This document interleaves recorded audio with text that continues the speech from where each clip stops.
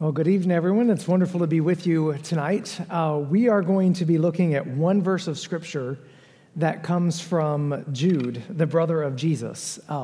Those of you who know the end of your Bibles well know that this is the book that comes right before Revelation. It's a really short letter, Jude. And we're just going to look at verse 3, and I've already got it up on the screen for you here. But Jude says this. He says, "Dear friends, although I was eager to write you about the salvation we share, I found it necessary to write, appealing to you to contend for the faith that was delivered to the saints once for all." Now, tonight, as we dig into this verse, and as we think about Orthodoxy, and as we think about theology and the importance of sound doctrine, I just want to begin by alerting you to something that can often be true of those who have been in church settings for a long period of time. And this is the thing that you should be alerted to. You can easily lose your wonder. You can become familiar with holy things. You can become maybe over-familiar with the truth. And over time, you can begin to take God's word and God's work for granted.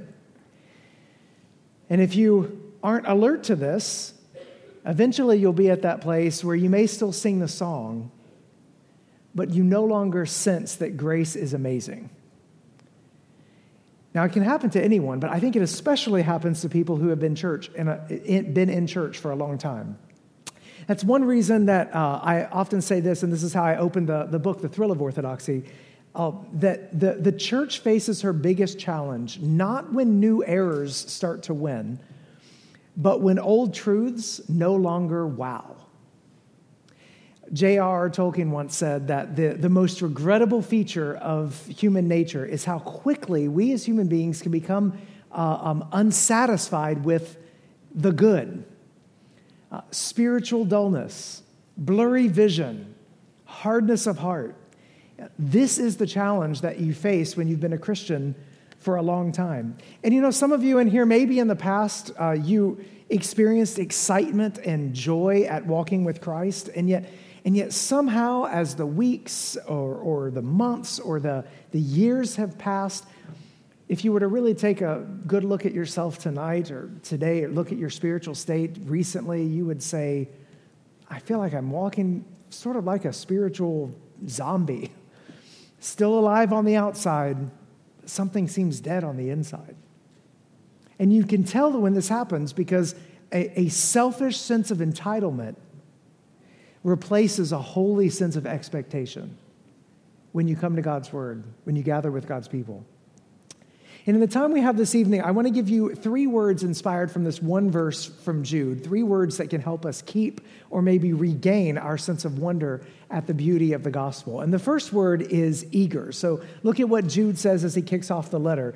"Dear friends, although I was eager to write you about the salvation we share." And we'll just stop there for a moment because I want us to linger on that word, because notice that there's an excitement here.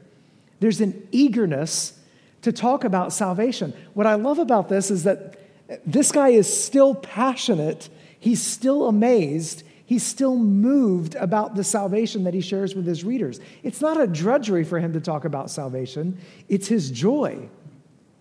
And just from that verse, I just want to challenge you for a moment to think, to take stock of your life, and to ask the question, when was the last time you were eager to talk about how Jesus saved you? When was the last time you teared up when you sang a worship song? Or when you felt that stirring in your heart at grace unmeasured, vast and free, grace that saved a wretch like me? We can lose our sense of wonder so easily, can't we?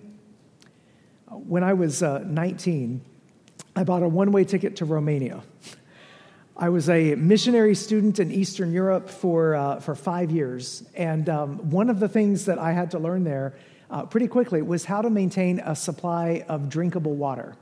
Because in Romania at the time, we weren't supposed to drink from the tap, so I always had to wind up having some kind of water. And on the weekends, I lived and I went to a village where I served the teenagers and kids and ministry in the village there. And the house that I stayed in There were several children, teenagers, and whatnot. In a house that I stayed in, there was no running water at all. So we had to get creative and had to get used to, washing up with buckets from the well. And, you get used to outhouse life when you live in a house like that. It was just the nature of it. It was how we lived for when I would be on the weekends. But I had to plan ahead because I was in a place without running water. And because I couldn't drink the water from the well, I could have tried, but I don't think my stomach was used to it the way some of theirs were. So I just had to avoid it. So I'd always be thinking ahead, okay, do I have enough bottled water? Am I thinking through that? What's the supply? Do I have the supply?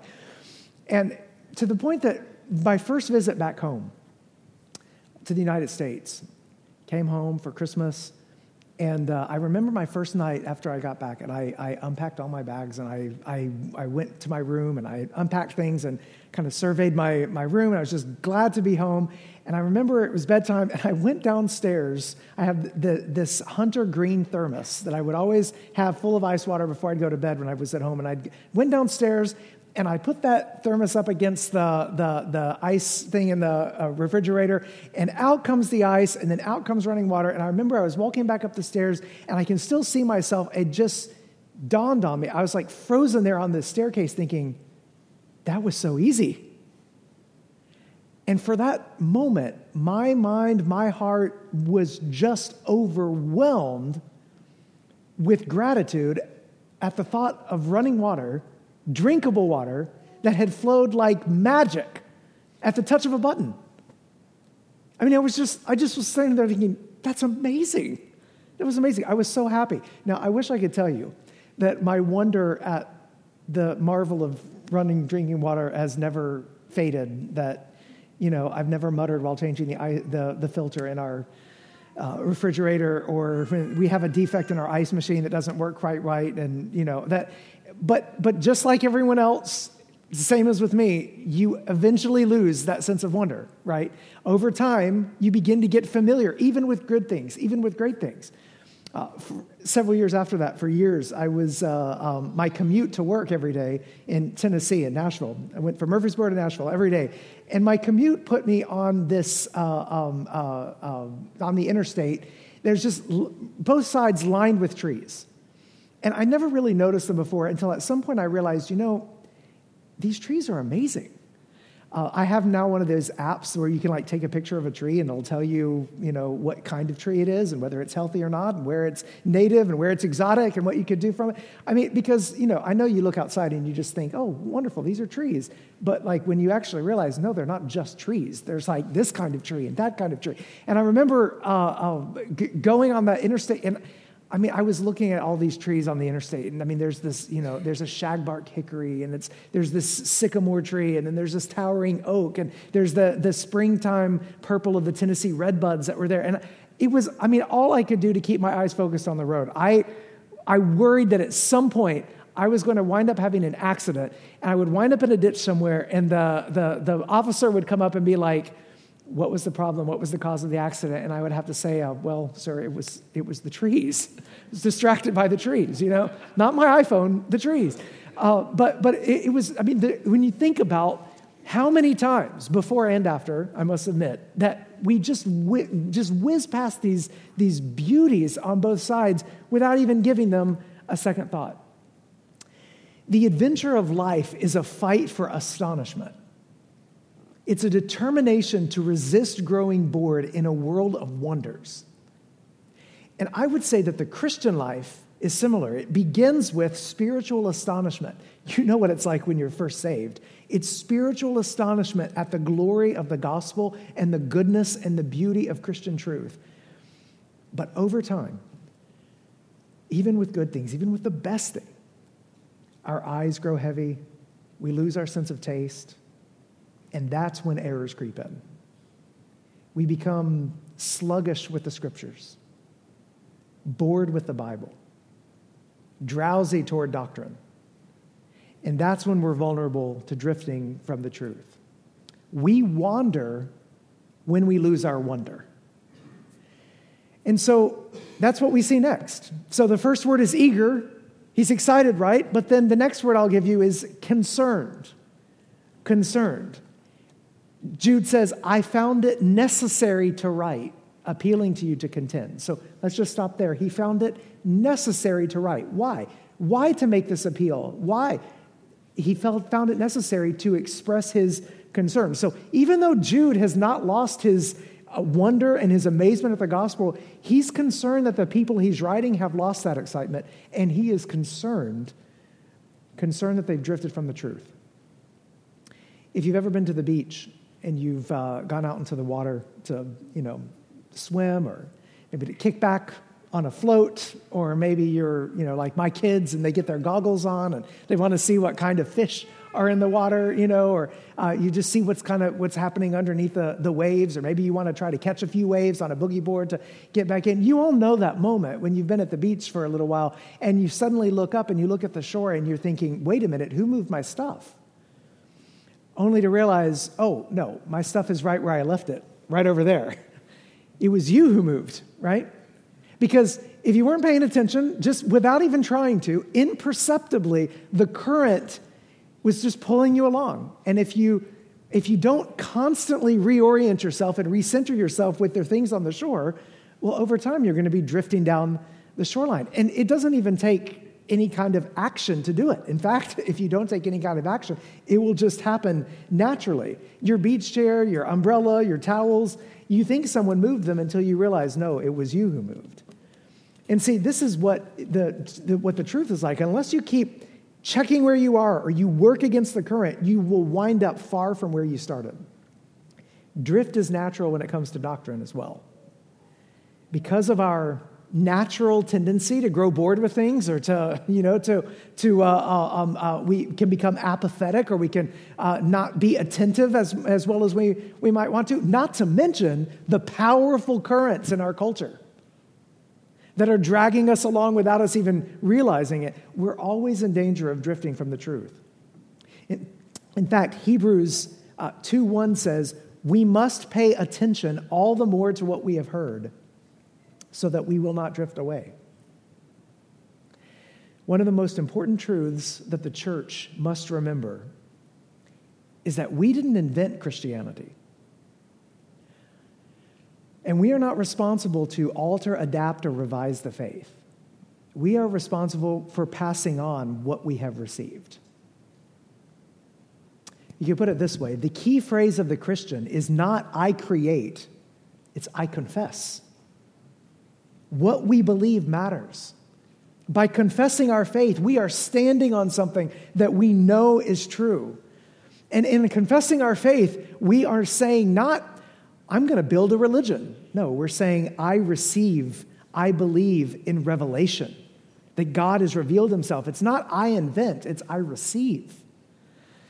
And yet every generation faces the temptation to downplay or to deny aspects of the faith that don't fit our times. Our confession begins to go wobbly. We start to wonder about the goodness of Christian truth. And then the temptation comes to settle, to resolve that sense of unsettledness that we might have about Christianity or by Christian teaching by moving away from orthodoxy or by updating traditional doctrines. And we think, and everyone always thinks this, that we think that this kind of adaptation will result in a bigger and a more expansive vision of Christianity. But I'm here to tell you today, that is just not true. It's just not true.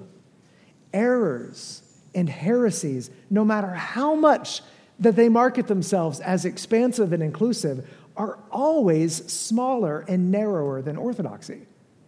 And I want to show you what I mean in some of the time here. So we're going to come to that third word from Jude in a minute, but I have a few subpoints under this one about the concern that I want to go over, just as we look at the nature of particular heresies, okay? So the first thing to understand about heresies and things that we ought to be concerned about and that we've got to notice if we're not going to drift away and we're going to recenter ourselves is that heresies usually weaponize one truth against others. And here's the thing you've got to understand. You will always find some truth in theological error. Something true in every heresy. I mean, it wouldn't catch on if there wasn't something to it. And this is what happens. So error creeps in when people attempt, usually, to simplify Christianity by picking up one truth, and it may even be a vital truth, an important truth that makes up part of the Christian faith, and they're holding tightly to this one truth while letting go of other important truths that are also very important. So over time, that one truth, separated now from the rest of Orthodoxy, gets called into action, and it becomes a weapon against Christianity's other truths. And divorced from all the others, it becomes the unassailable foundation for a new creed, and then a new religion gets constructed on top of it. Let me give an example of where you can see this happening. So take the inclusive and the exclusive Jesus, okay? Here's an example. Let's start with the inclusive. Consider the inclusive truth of Christianity. Rightly understood, that is the bold claim that Jesus is for everyone. Jesus is for everyone. We are to go out into all the world and proclaim the gospel to everybody, right? Regardless of race, nationality, creed, ethnicity, whatever it is. Christianity is inclusive in that sense, right? But here's the catch. We live in a culture today that generally sees inclusion as always good and exclusion as always bad. And it is possible to take this one truth, the inclusiveness of Jesus, and to hold it in isolation against others, and then it becomes a weapon against other important truths. So this truth that describes Jesus's shocking inclusivity, and you know the Bible stories, you read the Gospels and you see it everywhere. Jesus he really made the Pharisees mad because he was dining with all the wrong kinds of people, right? Like Jesus, one of the reasons he got crucified was because of how inclusive he was. But you take that one truth about Jesus, and when you separate it from other important Christian truths, such as the fierce exclusivity of Orthodox Christianity, and you see what begins to happen. Because think about it, Christianity is exclusive too, right? The apostles said there is only one name under heaven and on earth by which people can be saved. Jesus himself said, I am the way, the truth, and the life. No one comes to the Father except through me. The shocking nature of Jesus' inclusive call is matched by a radical exclusivity in his teaching. Just think about how Jesus talks.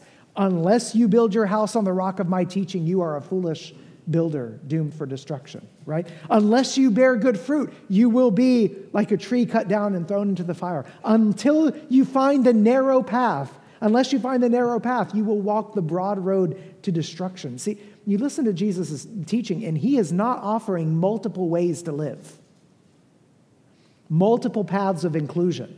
No, there's the road to life, and there's the road to judgment.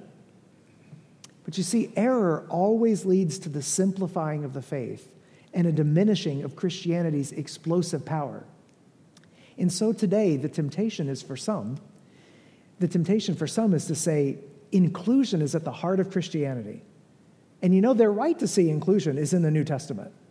But when they wield that one truth over against all the others, when they champion the call to inclusivity and fail to champion the countercultural call of exclusivity, well, then they're laying a foundation of what will eventually become a plank of a new religion.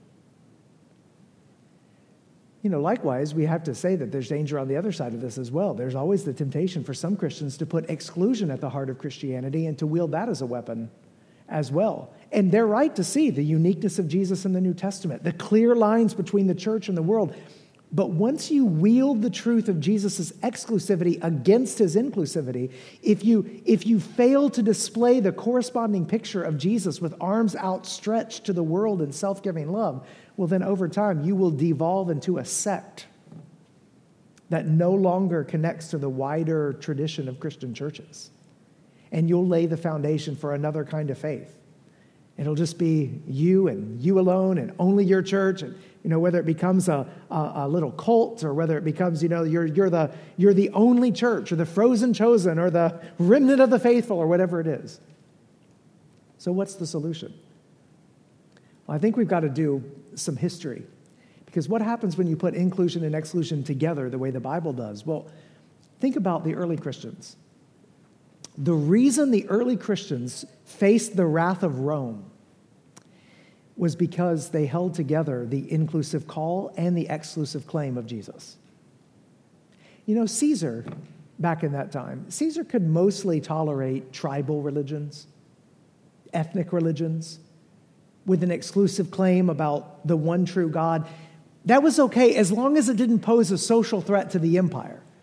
And you know, Caesar would have been fine. So just a little bit of exclusion, like a little exclusive sect over here, well, as long as, you know, they keep to themselves, not a big deal. And Caesar would have also been fine with the really inclusive people. If, you know, there's a new savior named Jesus, like fine, as long as they just want to add Jesus as one more deity in the pantheon alongside all the other deities over there. And besides, all these religious practices, I mean, they're all leading to the same place. Just offer your pinch of incense to appease the gods. That's really all you need. What put Christianity in the crosshairs of the Roman authorities was that the early Christians refused to bend the knee to Caesar's ultimate authority out of commitment to this explosive combination of exclusivity and inclusivity. Because this little group not only insisted on the exclusive claim that Jesus is the only way and not the idols of Rome, but they also issued an inclusive call to everyone, regardless of ethnicity, to repent and believe the good news, to repent and believe and become part of this new worldwide family. That was the surge of energy that shocked the Roman Empire, the earthquake that brought down eventually all the ancient Roman religions. It wasn't exclusivity on its own or inclusivity on its own. It was the combination of both. And that is the thrill of orthodoxy. So that's the first thing to note about heresies, that they usually weaponize one truth against others. But the second thing to note about them is that they usually insist on either ors. Heretics choose one truth over another. But remember what I said. One truth, disconnected from other truths, will lead you to insist on whatever principle or doctrine that you favor. And over time, that doctrine, when it gets isolated from the others and it gets exaggerated by the attention you give it, it becomes distorted. And eventually it severs you from the rest of the church. Ironically, sometimes it's the heresy hunter who is most prone to fall for heresy. Because what happens is you can zero in so narrowly on a particular doctrine that you think is so vital, so important that you don't want to see get lost. You zero in so much on that particular doctrine, and you can make your personal view the standard of orthodoxy, or you can raise the temperature to where every doctrine is of equal importance. And over time, you'll fail to keep central that which is most important. And then you're more likely to fall into error yourself. A narrow-minded attachment to one truth can lead us away from the truth in all of its beauty and complexity. Orthodoxy calls us to paradoxical truth. Heresies are always about either ors. Orthodoxy freely embraces both ands. See, in orthodoxy, we see the coming together of seemingly contrary opposites, things that wouldn't seem to make sense, holding them together. But notice what orthodoxy does. It doesn't bring them together in some sort of compromise or mixture or amalgamation of some kind. It simply affirms both of them in their fiery fullness. Our vision must be big enough to see truth from multiple angles, to see how truths connect and how they uphold one another. The Orthodox, throughout the centuries, are those who keep their eyes wide open to take in Christianity and Christian truth in a way that honors its depth. Orthodoxy presents Christian truth in multiple dimensions. Heretics squint. And that's been the case for thousands of years. The preeminent example of orthodoxy and heresy takes us back to the Trinitarian, the Christological controversies of the church back in the 300s and 400s AD. These were debates and discussions about what it means to confess the name of Jesus as our Savior and our God. And just think about it. Nothing could be more important for confessing our faith in Jesus than a proper understanding of the one whose name we bear, right? So these debates mattered back then, and they still matter today. Because the whole drama of redemption, of God rescuing sinners and God restoring the world, the whole drama of redemption hinges upon the reality of the Son of God being both fully God and fully man. Fully God and fully man. So when you put the Trinitarian controversies in proper perspective, once you see that that's a debate about the nature of the God of the gospel itself, well, then you understand why church leaders were so intent on getting this doctrine right. So there were multiple heresies that arose during this period, and all of them were simplifications of the truth. Each heretic was insisting on a narrow sliver of orthodoxy because they were trying to safeguard one truth at the expense of others. And the Orthodox insisted that we have to have the whole truth. And we have to do away with these simplistic parodies, no matter how sincerely the people held them, no matter how logical they sounded, or even maybe how biblical they sounded at the time. They rejected heresies on one side that would confuse the natures of Christ and thus drown his humanity and his divinity, or swallow up his divinity and his humanity. They also rejected heresies on the other side that would have split Jesus up into parts, making, well, his body is human, but his soul is divine, or to present him as if he were two persons masquerading as one person or something like that. Many of you, those of you that have done some church history throughout the years or whatnot, you may be familiar with the story. There was one man in particular who wanted to preserve the oneness and uniqueness of God the Father, a church leader from Libya. His name was Arius. But in so doing, he demoted the Son of God to the status of a creature. Now, he would say, well, Jesus was still divine in some sense. Jesus is still preeminent over everyone else. Jesus is certainly like God, but he said he wasn't eternal. He wasn't of the same substance of the Father. And he even had worship songs that went along with the things he was teaching. One of the songs was, "There was a time when the sun was not." That's what he and his followers sang. And listen, for decades, it looked as if this song might prevail. Now, I know there are all sorts of pop culture type ideas that, well, it's because the emperor got involved and then brought down the power against those poor little heretics and in favor of the Orthodox or whatnot. And I'm thinking, no, actually, it was way more complicated than that. The emperors wanted peace, but like Constantine's son, Constantius, was actually more of a sympathizer with Arius than with the Orthodox side. So actually, the levers of power were being used against the Orthodox at multiple times. But so Arius is singing the song. It looks like he's got the power of the empire behind him, at least at some level, or those who wanted this debate to be over. But over against those heretical whirlpools that were drawing so many Christians away from the truth stood the black dwarf. That was the label that his enemies stamped on this Egyptian man named Athanasius. Athanasius was a bishop. He was exiled 5 times by 4 Roman emperors. He was a man short in stature, which is something that Raymond and I both appreciate. And yet he towered over the era like a giant. You see, to Athanasius, opposing the teaching of Arius mattered because salvation was at stake.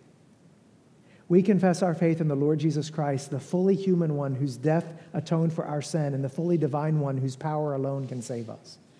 He was very worked up about this because he believed that Arius and his followers were robbing God of his word. He called them plunderers. And Athanasius refused to cut God down to size.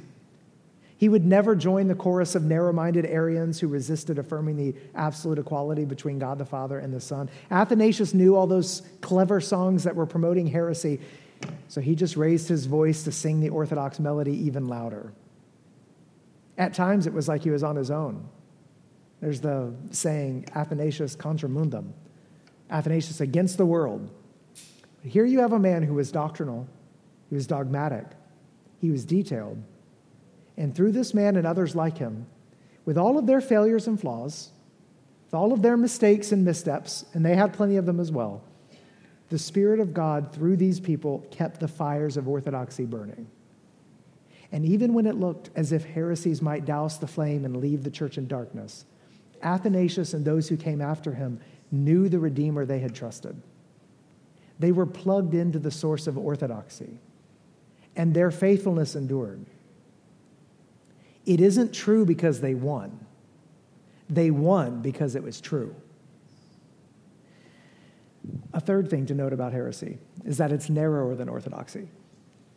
Now, we could multiply the examples of teachers throughout the centuries, heretics who squinted before the brilliant light of orthodoxy and sought to narrow or dim the light to something more acceptable, because you see it all throughout church history. The unmixed glory of Jesus Christ is everywhere celebrated by the Orthodox and is everywhere challenged by the heretics.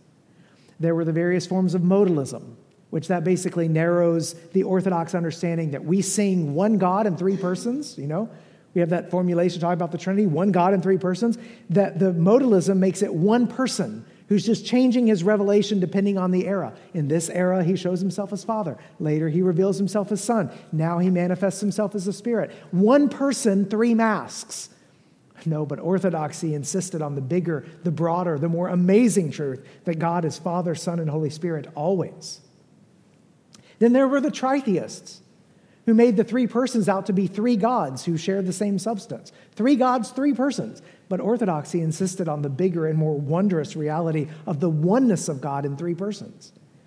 You have the Macedonians, who sought to narrow our view of God the Spirit and demote him to the realm of creation. You have the adoptionists, who believed Jesus was human, but later at his baptism, he was adopted by God to be his son. You have the partialists, who saw the Father, Son, and Holy Spirit as equal components of one God, as if the three persons, though, are only fully God when they come together. You see this? Narrowing, always narrowing.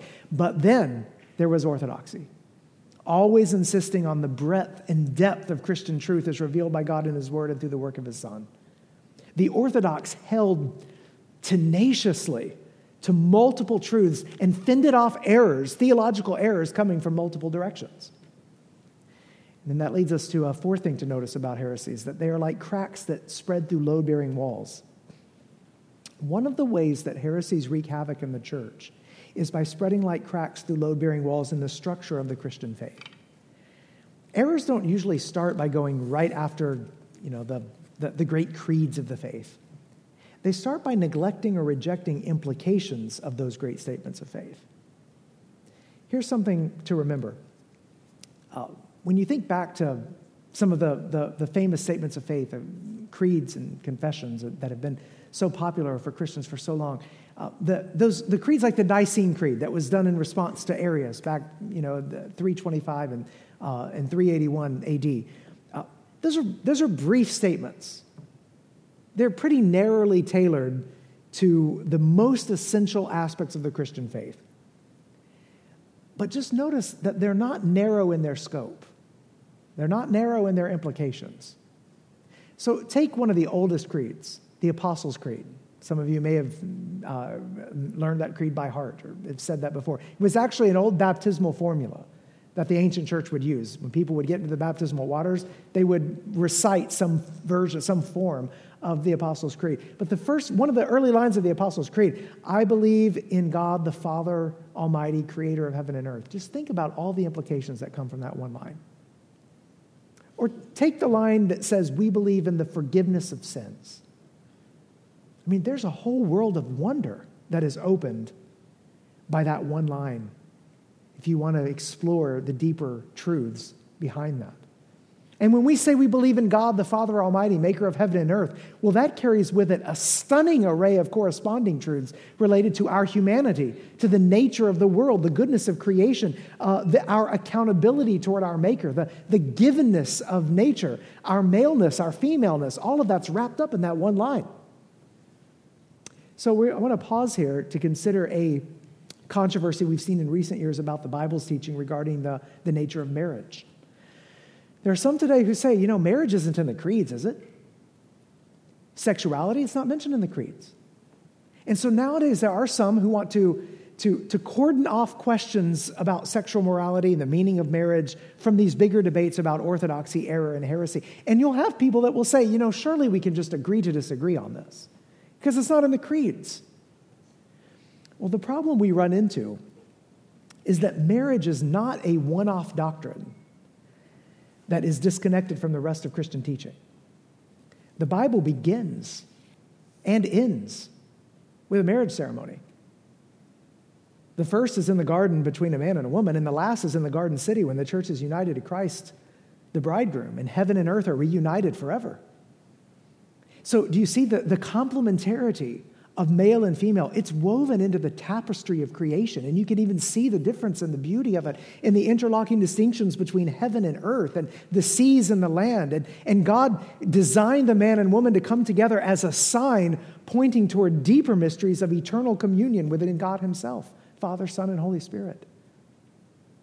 Now, there are some today who will say, well, there's a trajectory in the Bible toward greater openness, toward greater inclusivity, right, regarding marriage. There's a move toward more variety. And so we should be open as the church to new forms of partnership that get rid of the male-female requirement for marriage, or even the limitation to two persons for marriage, But what's interesting about that is that if you read the Bible from beginning to end, if there was such a trajectory, that idea, it gets the development backwards. It's in the Old Testament where you find polygamy, adultery, men who took wives and concubines, and you got extraordinary laxity for divorce, right? That's all Old Testament. The moral demands are stricter in the New Testament. When Jesus is asked about divorce, what does he do? He points back to God's original intent in creation. So if there is a trajectory in the Bible, it goes the other way. Jesus' comments on marriage were so strict that he surprised his closest followers. That's why, no matter how controversial it may seem to be in our day and age, I believe we must maintain confidence in the unchanging witness of the church in relation to sexuality and marriage. It's very clear in the scriptures. It's implied by the blueprint of the creeds. And to disregard the fundamental nature of our bodies, of our embodiedness, is to damage what Matthew Lee Anderson says is an architectural doctrine of the Christian faith. It's a load-bearing wall in the structure. And that's why virtually every Christian leader, and you watch this happen, every Christian leader or church that seeks to change just one little truth like this eventually drifts into a whirlpool of countless other errors.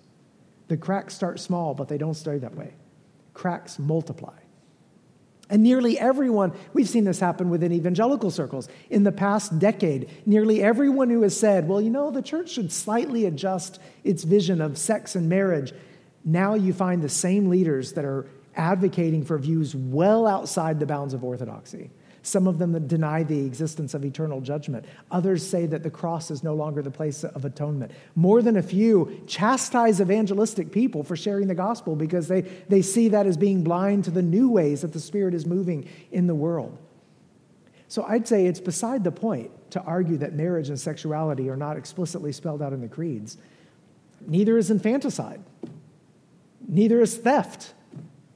Neither is the command to love our enemies and to pray for those who persecute us. There's a whole host of issues connected to Christianity's moral vision that are not explicitly laid out in the creeds, and yet few people would say, well, these other elements of Christianity, of the Christian testimony, they're just optional. You could just take them or leave them depending on what society says. No, we must not think that we can take shelter under a minimalist interpretation of the creeds so as to get out from under the scriptures.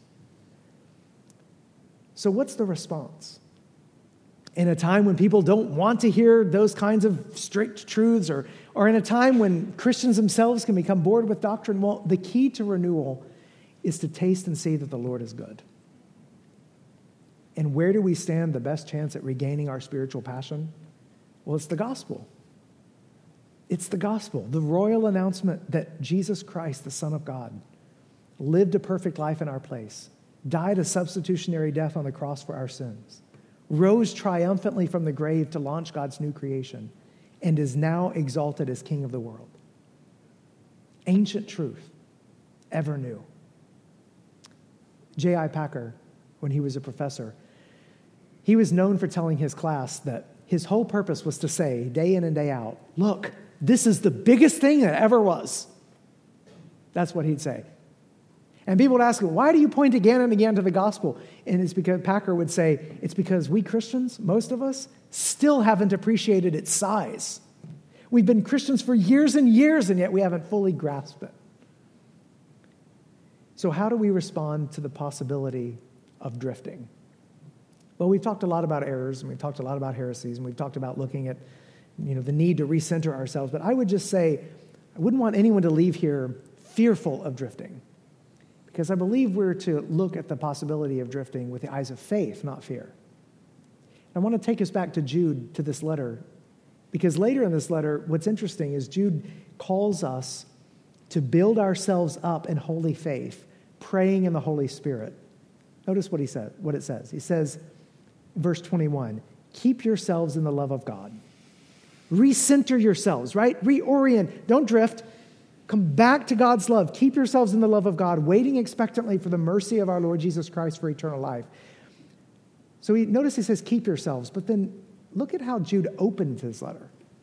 If you look at verse 1, he describes his readers as called, loved by God the Father, and what's the word? Kept for Jesus Christ. Kept for Jesus Christ. So do you see that beautiful paradox?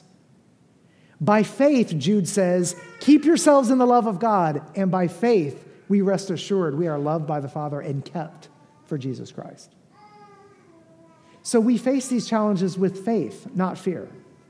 We are those who are loved by God. We are those who are kept for Jesus Christ. How do we resist the drift toward doctrinal error? Well, I think the third word we'd want to look at then is confidence. Confidence. Look at the rest of the verse. Contend for the faith that was delivered to the saints once for all. And I want you to notice an article. Contend for the faith. Did you catch that? It's not about creating your faith or living according to my faith or revising and adapting some kind of faith. It's about confidence in the faith that God delivered.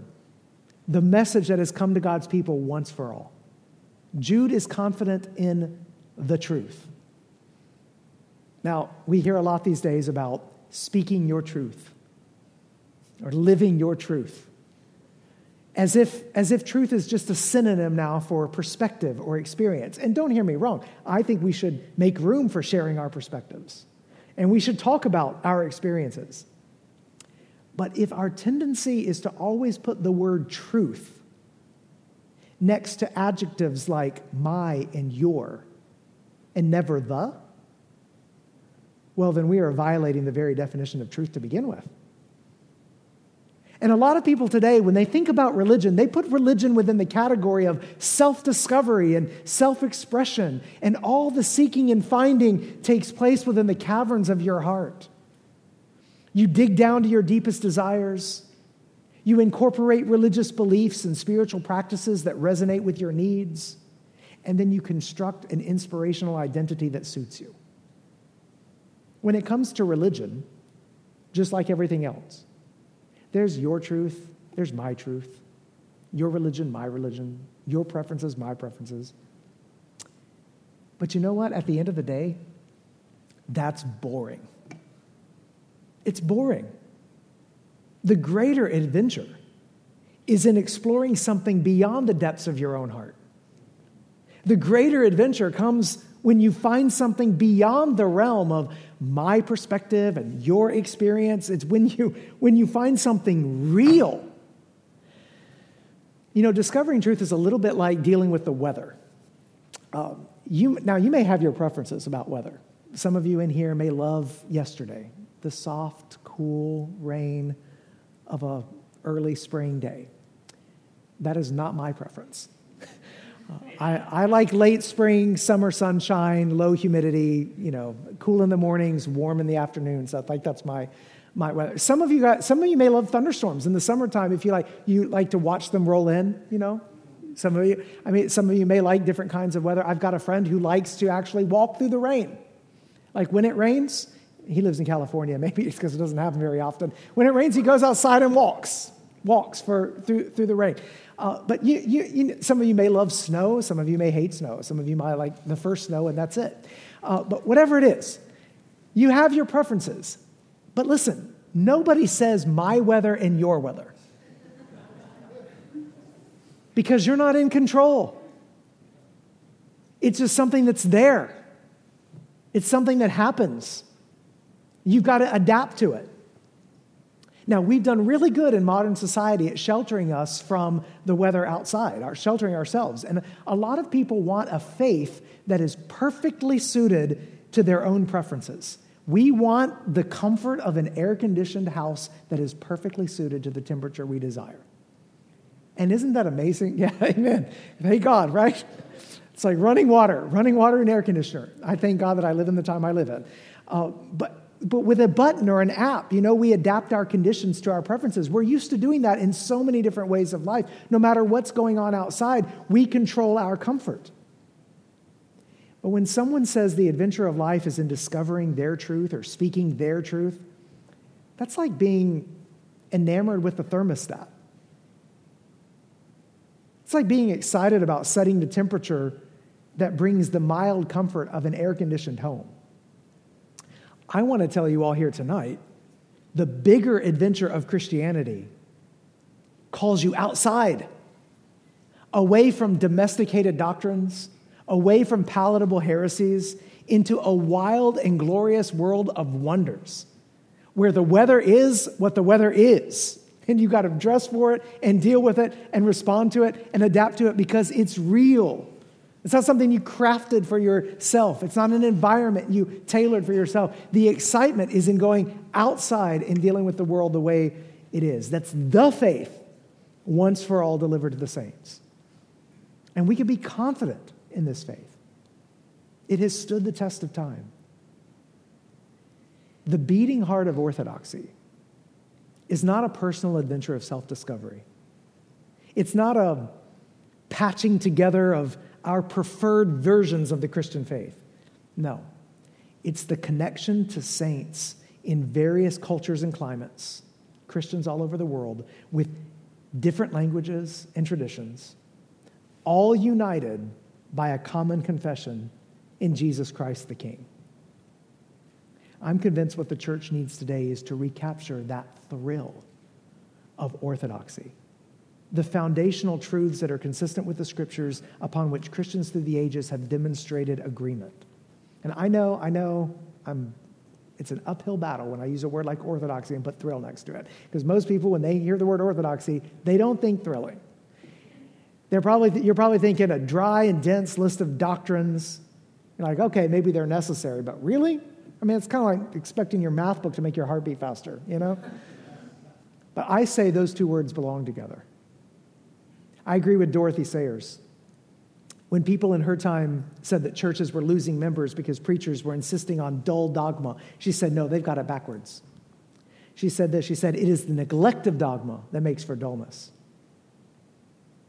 It is boring to adapt the Christian faith to better fit people. What's exciting is to adapt people to better fit the Christian faith. And this is what she says, the Christian faith is the most exciting drama that ever staggered the imagination of man.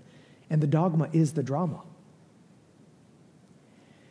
There's a reason why Jude's confidence in the faith, once for all delivered to the saints, leads him to urge his readers to defend the faith, to contend for the faith. The reason Jude can say that is because he knows that orthodoxy isn't some dry, abstract definition. This is a portrait of a real and living God. If you love someone, you want to get that portrait right. When you love God, you want to represent him rightly. You want to speak correctly about him. You want to know him more. We're not studying theology to pass an exam. We're studying theology to have an encounter with the God that theology describes. Christianity is not just giving a mental assent to a set of propositions. It's giving yourself to a person. And for that reason, the statements that we make about the identity of God, they really matter. They really matter. We want to know him more. We want to know more about him because we want to know him. And it's not in abandoning truth where there's excitement. It's in plumbing the depths more and more, going deeper into the mystery, seeing the eternal wonders, marveling at these paradoxical truths that we find all throughout the Scripture, keeping our eyes wide open, knowing that for all eternity, we will continue to grow and grow in our knowledge of God and never come to the end of Him because He is infinite and we are not. So here's the challenge I want to leave with you today, that you have confidence in the enduring and exciting truths of Christianity. Think of the Christian faith like an ancient castle. Spacious rooms, vaulted ceilings, mysterious corridors, a vast expanse of practical wisdom handed down from our forefathers and mothers in the faith. In every generation, there are some people who spend their whole lives inhabiting the castle but failing to sift through its treasures. There are others in every generation that tell you, you know what, the castle stands in the way of progress, we should tear that down, rebuild. There are a few that say, well, you know, the castle's really beautiful. Maybe we can leave the outer shell for aesthetic purposes, but we can gut the interior and do whatever we want on the inside. That happens in every generation, but also in every generation, God raises up those who see the value in the treasure. Men and women who maintain a deep and abiding commitment to recognize, to accentuate the unique beauty of Christian truth so that future generations can be ushered into that splendor. The future of the church will not be forged by those who tire of the thrill of orthodoxy. It will be forged by those whose roots run deep through the ages of the Christian church and back into the pages of God's inspired word. The future of the church will not be forged by those who jump on the bandwagon of fads and fashions, who hang on to a passing moment or movement as if that's what's going to assure the future. No, the future of the church will follow the path of pilgrims who are empowered by the Spirit, who are thrilled by the discovery and definition of orthodoxy.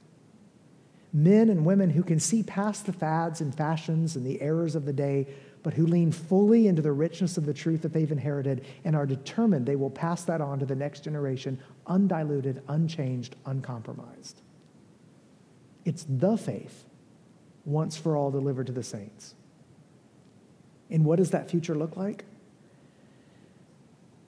Well, at the end, we will see a throng of once sinners, now saints, gathered around a throne, lifting our voices in perfect pitch to praise the one who is both lion and lamb, joining the endless song of the angels and powers of heaven. Holy, holy, holy, Lord God of power and might, we will sing. Heaven and earth are full of your glory. And with the glorious company of apostles, the noble fellowship of prophets, the white-robed army of martyrs, we will testify to the majesty of the Father, the worth of his only begotten Son, the power of the Holy Spirit, our advocate and guide. And in that never-ending moment of acclamation, seeing Jesus Christ exalted, the King of glory who did not shun the virgin's womb, we will look back on all of our sufferings and our tribulations, our sorrows and our sins, and we will see them all swept up and set within the tapestry of God's eternal plan. And all of our feeble, paltry attempts to express the inexpressible, all the foolishness of humanity's errors and heresies, all of that will crumple before the solid reality of the triune God who saves and sanctifies.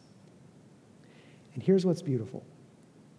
Even now, Sunday after Sunday, in fitful steps and starts, sometimes singing off key, sometimes fumbling the words, we gather in churches all over the earth, and for a moment, we get a glimpse of what's coming, a foretaste of the future. And in that moment, our hearts thrill to join the eternal song. As above, so below. That's our prayer, and that's the future of orthodoxy. Thank you very much.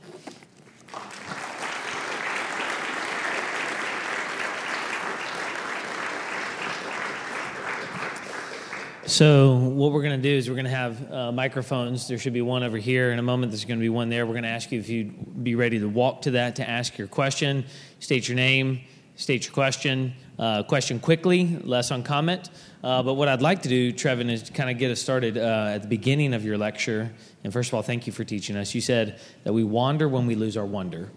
Maybe could you just take a moment and talk to us about the implications of that statement and the thrill of orthodoxy as it relates to our own personal spiritual disciplines, and then even maybe a little bit more, as you were highlighting right there at the end, of how we should think of our ecclesial participation, right? Those are often kind of, added extra things that we should do, but that doesn't seem to be what you're saying. We're to immerse ourselves in those realities, right, individually and corporately, and maybe even some of the subversive aspect that you spoke about over lunch. That's the bonus that they get to hear. Yeah, one of the things that I think a lot of times we think that whatever's thrilling or whatever's exciting must be spontaneous.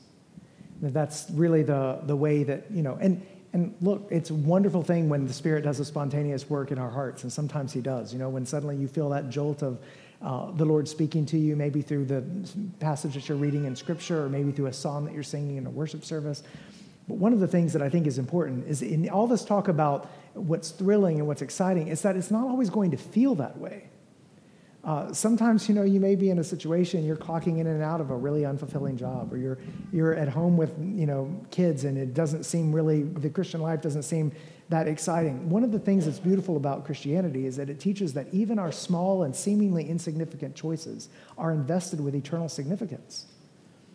That even though we may not feel the sense, we recognize that God is at work here, and God is doing something, even at the times we don't feel it. The same is true of spiritual disciplines. So there's some of the things we do that we think are important to do, like reading the Bible or praying or whatnot.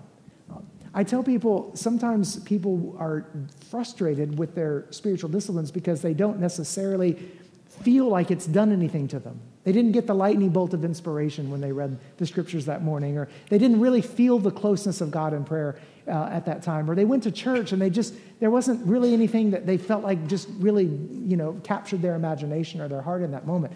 And what I want to say is, you shouldn't expect that to be all the time. You don't do that for the feeling. You do that because first God says to do it, and also because God's forming you even in those things where you may not necessarily feel it in that moment. How many of you remember exactly what you had for dinner 2 weeks ago tonight? You have to rack your brain and think about it. And some of you maybe don't remember what you had yesterday. But it sustained you, right? And there are times when, not every meal that you have in Scripture is going to taste like steak, but it's still sustenance. It still sustains you. It still nourishes you. Not every workout that you do when you go to the gym is necessarily going to result in you having the physique that you thought you would have after 1 or 2 times. Believe me, I've tried. And it doesn't work that way.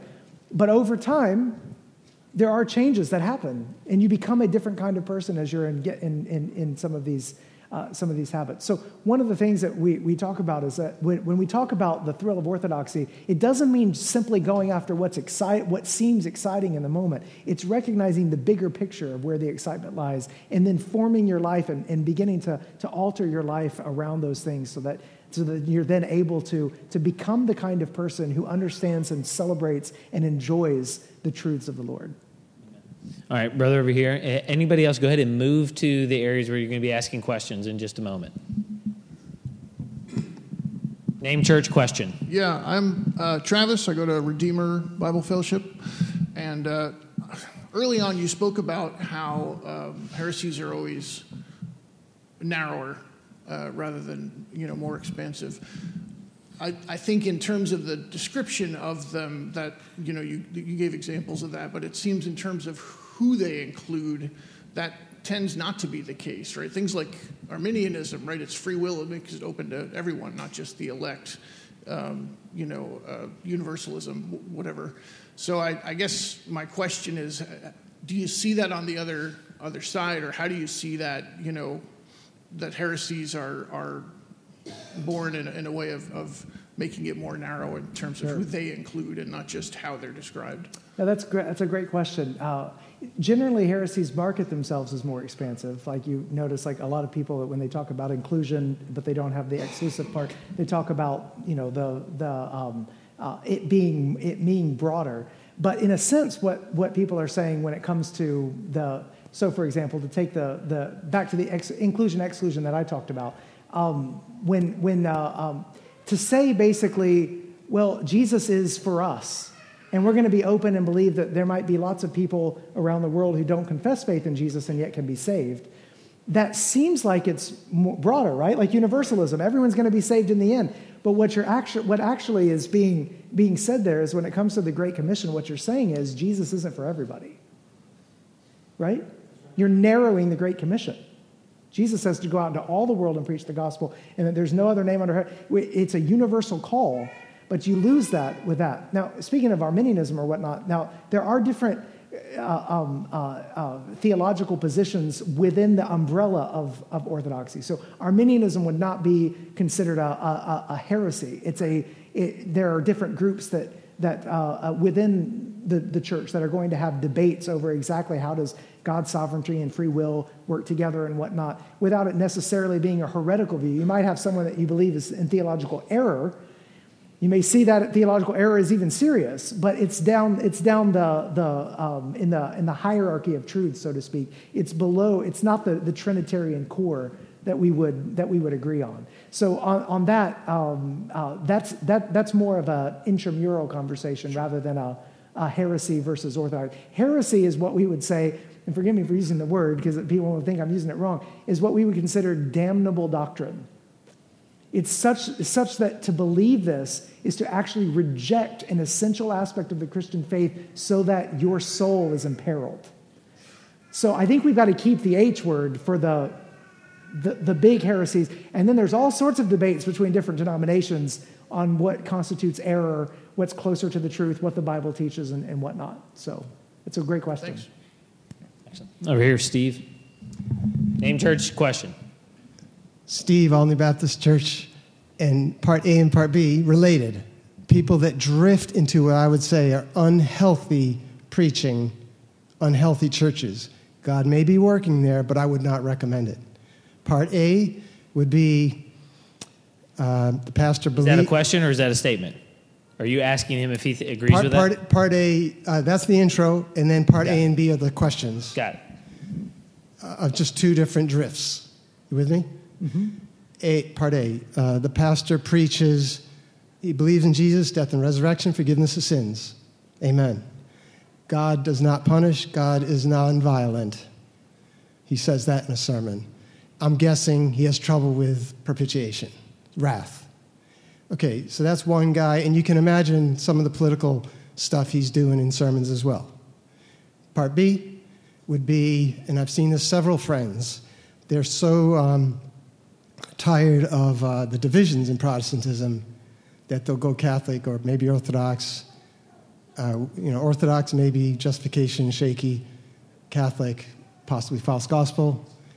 So that's part B. And if I could just come back to the progressive for part A, the sin of conservatives and the lack of sensitivity. They're so sensitive to problems. So you see the two parts? Yeah. Going back traditional and the progressive. And they both will profess some Orthodox doctrines. Yeah. And I don't know how to approach them. Thank you. Yeah. No, thank you for that. So there's a lot there in that. Yes, in 140 characters or less. Yeah, that's right. No, it is interesting. There are those who get tired of division and whatnot. Speaking to your thing about some wanting to go to Catholicism, I'm just like, well, enjoy that because there's a lot of division within Catholicism. What's interesting is that Protestants and within, if you look at the tree that's sort of rooted in the core Trinitarian bedrock of the faith that all wings of the church agree on. The Orthodox, the Catholics, and Protestants all agree on those fundamental, those creedal statements, like what does it mean for us to confess Jesus and the triune God or whatnot. You've got a couple of those, Orthodoxy and Catholicism, who on the outside look more unified than they are. And then you have Protestants, it's just like, well, we just show that we're all divided in our denominations. But when you actually look, there's way more division on the once you get past the sort of the facade of unity from the outside and you actually look at the inside. So I just think whenever someone tells me Protestants are too divided, I'm going to go be a Catholic or an Orthodox, I just think you may think the grass is greener, but you don't know what you're heading into. There's a lot of division. Even now, there's a possible schism brewing right now in Germany in Catholicism over sexuality and marriage, sort of in defiance of Catholic teaching and whatnot, which, and for the most part on that, would be stuff that we agree with. I'm saying we agree with the Catholic position on what marriage is, as far as it's between man and woman. Have differences of whether it's a sacrament or not and things like that. I like what you said about the tendencies here. Sometimes you wind up, those of us, and I put all of us in here, because if you're here on a Sunday night for a theology lecture, I'm going to put you in the doctrinally minded camp, okay? If you're not, I hope you will be by the time you leave. That's part of the point of this talk. There is that danger, though, of becoming almost so sensitive toward anything that seems to be to smack of some kind of theological drift or error or whatnot, that you can actually wind up losing the heart of Christianity, even though you seem to have the head. I know some people who can articulate doctrines with extraordinary specificity and who yet do not have the fragrance of Jesus about them at all. And so sound doctrine is important because it's healthy and life-giving, but it is not in itself the goal. It's not. And I've known people who have followed Jesus and gone to the church and may wind up having some aberrant doctrines here and there or whatnot, who have been way more show way more fruit of the Spirit than some people that are able to check dot all the I's and cross all the T's theologically. The goal, again, is not to pass a theological test. The goal is to know Jesus and then to represent him well. And so I think we have to recognize that drift is real and it happens, and we should guard ourselves against it. But we should recognize that drift can happen in more than one direction. And it is possible, Sinclair Ferguson talks about this, it is possible to have the entire body of orthodoxy and all the joints and the bones and everything in the right place, and for the body to be dead. It's very possible. And so I wouldn't want to give the impression, I certainly hope I haven't, that getting the doctrine right in all the particulars is the important thing. We're all wrong somewhere. One of the things I say in the book is everyone's in error at some point. We're going to have to wait for God to straighten us all out at the end. We know where the really big errors and heresies are because Satan doesn't have that many tools in the toolkit. He constantly comes back and forth, and we're able to recognize where those extraordinary heresies are and be able to guard ourselves against them. What we have to be careful of is rushing too quickly to put people in that category when they don't belong there. There's going to be all sorts of differences of opinion that Christians may have related to politics and our posture to the world and exactly how we're supposed to relate.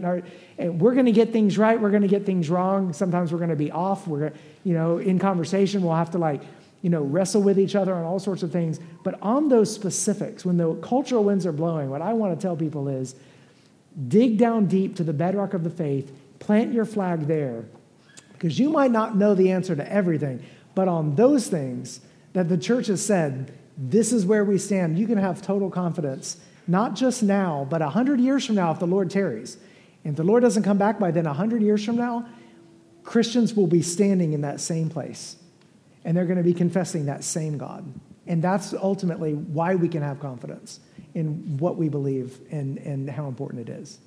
Amen. We're going to take Sarah's question. Steve, where'd you go? There you go. I'd only say one thing for your friend who's drifting to the one side where there's a changing belief, right? You want to communicate. You want to communicate to them. The most loving thing you can do as a believer is to be very clear. It seems loving to be unclear and move. The most loving thing is to actually be very clear. For the other friend, I'd just say this has the illusion of stability, right? But sin is everywhere, and so you can't make anything completely sealed off from sin getting into it. No system is going to protect from sin getting in there. That's right. And I think you wedge in there and then bring both of them back to being a Baptist. All right, here we go. I'm Sarah. I go here. I really liked your analogy of the weather. I know this isn't what your intended meaning was, but I was kind of pulled towards thinking about mental health and the shifts of some of those emotions. So here's my question. Could you give some thoughts on how to help orient those to reconnect with orthodoxy where their thought life is unstable and easily changing. Oh, that's great. I think one of the things that we're supposed to do that scriptures tell us is that we are supposed to take every thought captive, and we are supposed to be aware of empty philosophies and deceits and things like that. And so this is one of the things that is of vital importance for Christian discipleship, that we want to be the kind of people who are able to rest in a particular identity and an understanding of truth, even when everything in our mind may be screaming at us that this is this is not, a safe place, or this is not the place it's not the harbor in that storm, the storms of life and whatnot. Saying to someone who feels like their thoughts are always pinging around and they're not able to find that orthodoxy as that comforting, safe spot. The answer to that cannot be move away from orthodoxy or whatever is going to make you feel most comfortable. It can't be, because at the end of the day, it would be false comfort. What we want to say to someone is we want to bring them back to the truths of God's word, and to have them anchored there, and to recognize that the anchor will hold no matter what's happening in the storm of the mind. We know that minds are broken and fallen, just like other parts of our body. We recognize that sin has all of these kinds of effects. And so what we ultimately want to do is, I don't even know that I would say that the emphasis on orthodoxy is necessarily the best part of that. The emphasis, I would say, is just on Jesus. The connection to Jesus. Recognizing that it's not so much getting all the doctrines right that's going to calm the storm in the mind. It's in holding on to the hand of the one who actually can calm the storm and calm the wind and the waves. So ultimately going back to him, bringing people to him, not being obsessed over whether or not they're articulating all of the fully God and the fully man exactly in all the right ways, but bringing them back to Jesus Christ, saying, in the words of that old Rich Mullins song, "Hold me, Jesus. Hold me, Jesus." That's ultimately where I think we would want to bring people. So maybe just a few things that you'd recommend either for reading, and just say, hey, you feel like you're struggling and you want to start somewhere other than your book.